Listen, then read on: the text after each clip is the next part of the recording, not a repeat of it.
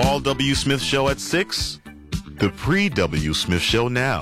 760 WJR. Here is Jeff Sloan. All right, welcome back. Now, guys, whenever you have a medical issue, a health issue of any kind, there's a few stops that you must make at the front end of getting whatever you are encountering diagnosed and treated. One of those could be the emergency room, one could be an urgent care center. But for most people, we go to our primary physician to make sure we're in good health and to deal with any health issues we may be encountering. But there's a big problem afoot, and that is a major shortage of what's known as primary care physicians, family physicians, and so on. Those are those front-end gatekeepers who tend to triage the problem, figure out what's going on, and route you to a specialist, if necessary, either treat it or route you to a specialist in order to take the steps to address whatever health issue you may be encountering.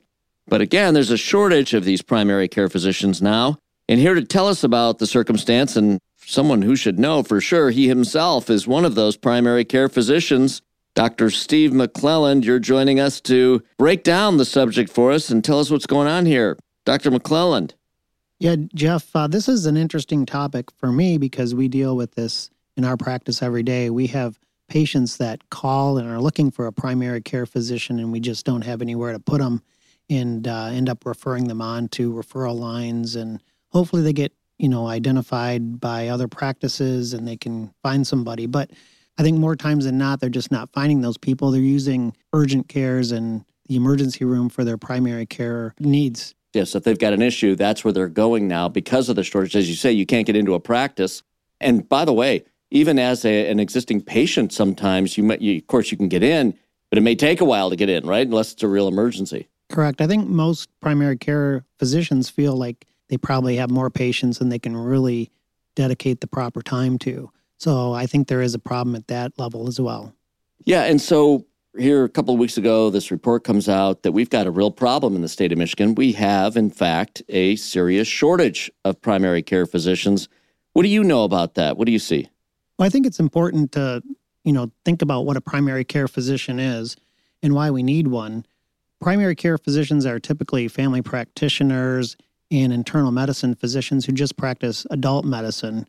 There are places where they consider OBGYNs primary care physicians, and they are serving that role in certain capacities. And then family practitioners and pediatricians also see pediatric patients. So on my end, my area of expertise is taking care of adult patients. I'm an internist. And why do I feel people need a primary care physician? Well, on an individual basis, we can help oversee their care, know who to refer them to, take care of things like physicals, and also provide urgent care needs when patients are sick, and also hopefully keep them from going to the emergency room when things get a little bit more dicey. And on a macro societal viewpoint, we really need good, strong primary care to decrease the cost of care. And this article talks about the fact that we are utilizing the ER about twice as much as other states. And this just increases the cost of care when our GDP is approaching 20% consumed by healthcare. How are we going to continue to afford this? How are our employers going to afford it? How are retirees going to afford it? And if we can get some of the care back in the office in a less acute setting, then that's going to help reduce costs. So on a macro basis, that's how, a primary care physician can help. So let me break this down from a patient perspective then. I've got a problem. Maybe it doesn't merit me going to the emergency room. If I'm not already at an existing practice or can't get in on time, my choices are, as you say, the emergency room. Sometimes in the emergency room, they're treating things that otherwise could have been addressed by a primary care physician had they been a member of such a practice, a patient at such a practice.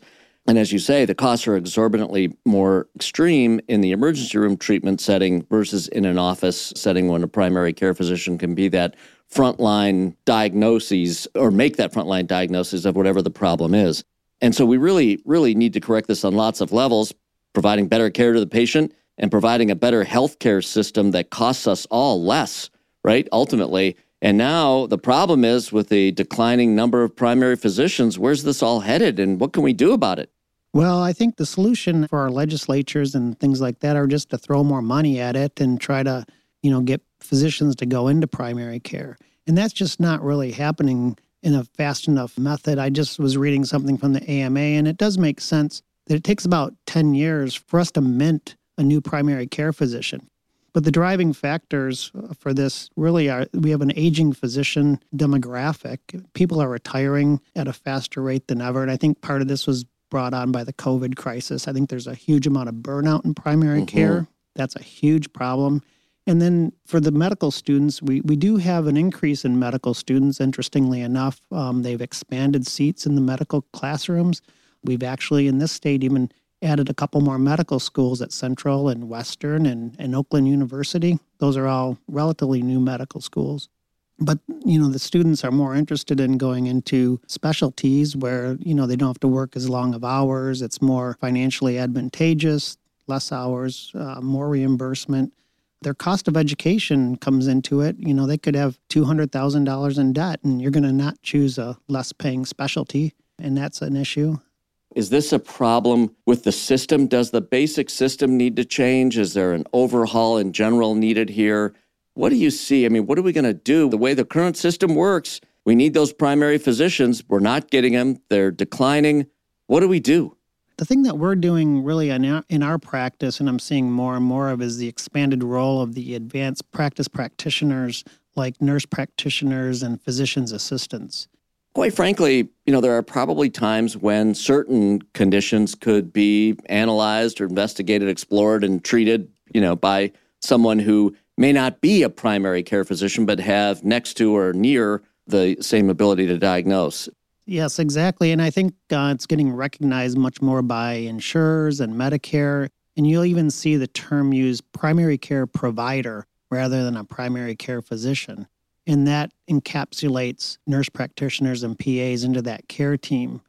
And they can do really pretty much 80 to 90% of everything that I can do. And they can do it with less training. They have 2 years post-college, and then they can usually go into a training program or start working with physicians at that point and fill that niche. My only thought is we're not going to fix this, with just throwing more money at it. We're not going to change the reality of the situation, and it's going to probably need some new thinking on this whole thing. Dr. Stephen McClelland, thanks for breaking this all down for us. Appreciate your wisdom greatly. Now headed to a quick break. Back with more in a minute right here on the Pre W. Smith Show.